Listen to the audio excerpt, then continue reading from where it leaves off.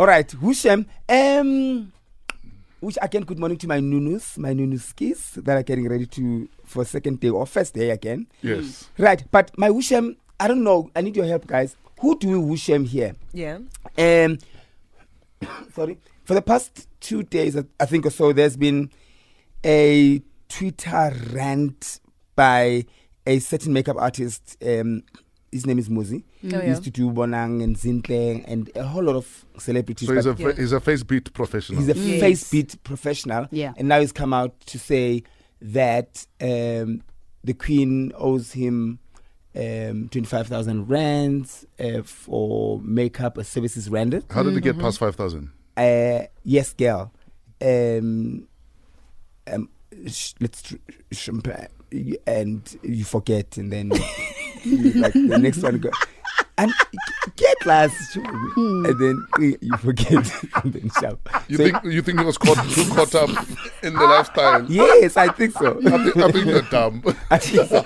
But for me, I'm not sure, because it might happen to me one day where someone goes out on Twitter, and I'm thinking, shouldn't they deal with it in a decent manner, or in a way that, because there's laws, and maybe his reason, like he said, was that he can't afford a lawyer, and he wants people to help him. But I'm thinking also, doesn't that affect your business negatively, where maybe like I would never go to him anymore. Same thing with Minnie when the wedding planner, instead of instead of sorting things out professionally as a professional, she thought she would go to the tabloids and expose them. But some might say they need to be exposed because some people maybe might hide behind their names. So I am definitely not sure who to shame here, because I'm like, even the wedding planner, I bumped into her.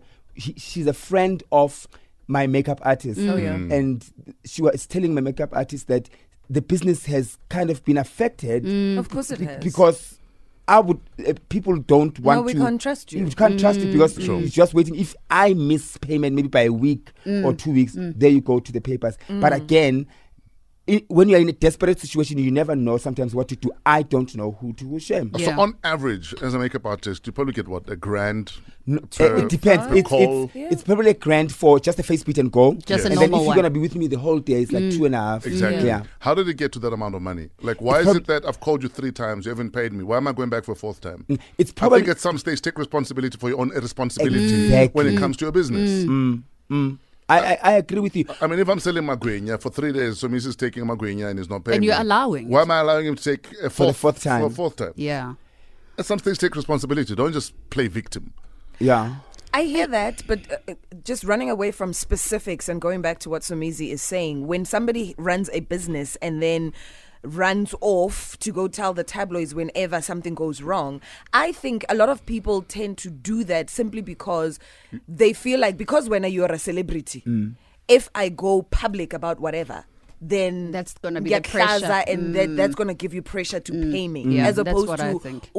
Joe down the street, you know, who I'll probably take the legal route with. So I think it's more than anything just ukuklaza. I'll show you. You've got a public persona that you probably want to protect. You don't want people thinking Uguti Somizi doesn't pay. So if I was calling you, and you're not paying, if I hlaza you, that will be the pressure needed for you to pay. And they're slazing your own business sometimes.